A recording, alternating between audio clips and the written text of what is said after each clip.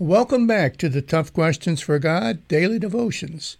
I want to read to you today from the book of Isaiah from the Old Testament, chapter 53, verse 5. And it says this. It says, "He was pierced because of our rebellions and crushed because of our crimes. He bore the punishment that made us whole, and by his wounds we are healed."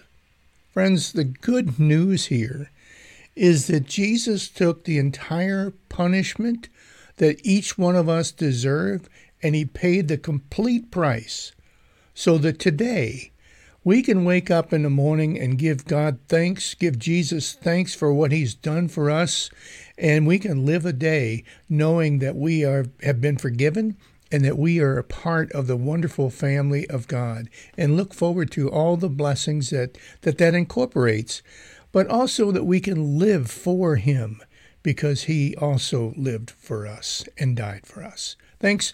God bless. I'll see you tomorrow. And do me a favor, share this video with others. Thanks and God bless.